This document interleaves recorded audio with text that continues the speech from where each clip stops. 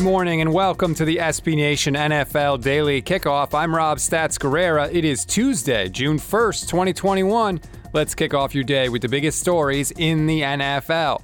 As we sit possibly one day away from a Julio Jones trade, a new wrinkle emerged yesterday that could complicate negotiations. According to Pro Football Talk, the team that trades for Julio Jones needs to account for the very real possibility that Jones will want a new deal. Currently, he's due to make $15.3 million this year, $11.5 million next year, and $11.5 million in 2023. That's a little over $38 million over 3 years, an average payout of about $13 million a year.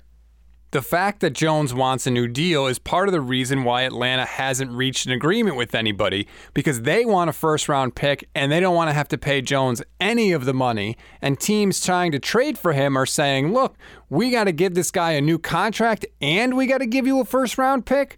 So that's sort of where the negotiations are at this point. But of course, everything is always changing, so we'll see what happens. But as Pro Football Talk put it, the team that buys the Jones contract also will be buying the reality that Jones will want that contract to be torn up.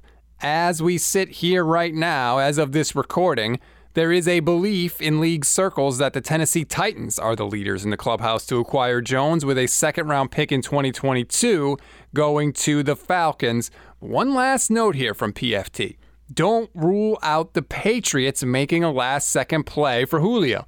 Besides their report that there was, quote, internal discussions about Jones, there haven't been any other reports linking him to New England, which, as PFD points out, is usually the way it goes before the Patriots make a move.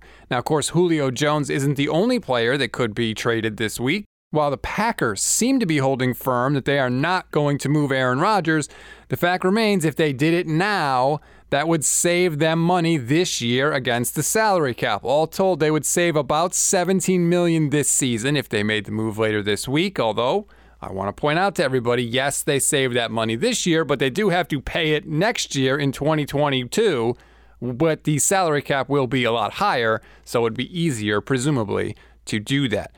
And while we'll have to wait and see on that, Packers running back Aaron Jones did say recently that quarterback Jordan Love, the heir apparent to Aaron Rodgers in Green Bay, looks a lot more comfortable this year than he did as a rookie in 2020. In terms of other things we could see, the Eagles have been looking for a trade partner for tight end Zach Ertz for months, without any takers. But regardless, they'll save about $8.5 million this year if they get him off the team after today. Also, keep an eye on safety Landon Collins from the Washington football team, linebacker Jordan Hicks of the Cardinals, Trey Flowers of the Lions, and Sterling Shepard of the Giants. They all could be on the move later this week. Speaking of the Lions, current Detroit running back DeAndre Swift said he would welcome the chance to play with the former Georgia Bulldog in Todd Gurley. Quote, I'd be happy if he came here as well. I just wanted to compete with these guys just to have him in the building. That'd be good. Gurley rushed for a career-low 678 yards last year in Atlanta. He had 9 rushing touchdowns, but only averaged 3.5 yards per carry in 15 games.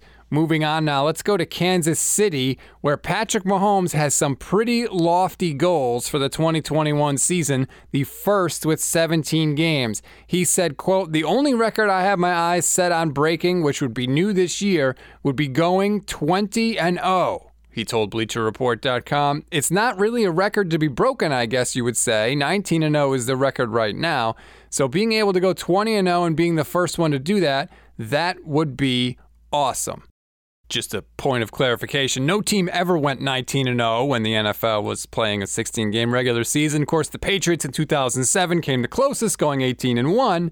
But the only undefeated team in NFL history, the 1972 Miami Dolphins, who went 17-0 after a 14-game regular season. And finally, Peter King writes in yesterday's Football Morning in America column that Germany is the NFL's fastest rising international market, and that the league would like to play there every year starting in 2022 or 2023. Now, you may be asking why. The answer is pretty simple: money. Germany is the world's fourth biggest economy, trailing only the United States, China, and Japan, so it's not really hard to see why the NFL thinks it could be a lucrative market. That is the latest news in the world of the NFL on Tuesday, June 1st, 2021. Please subscribe to the SB Nation NFL show. Also, leave us a rating and a review while you're there. We do appreciate it. Quick programming note for you before we go. Now that we are in sort of the heart of the NFL offseason, the off-day debrief is moving to Wednesdays for the next few weeks. We are still going to do it. It'll still be me and BLG, but we're going to be Wednesdays for the next few weeks. Once we get back into the swing of things, we'll go right back to Tuesdays. But for now, Oddcast, Wednesdays, look for it. I'm Rob Stats Guerrera. We'll talk tomorrow.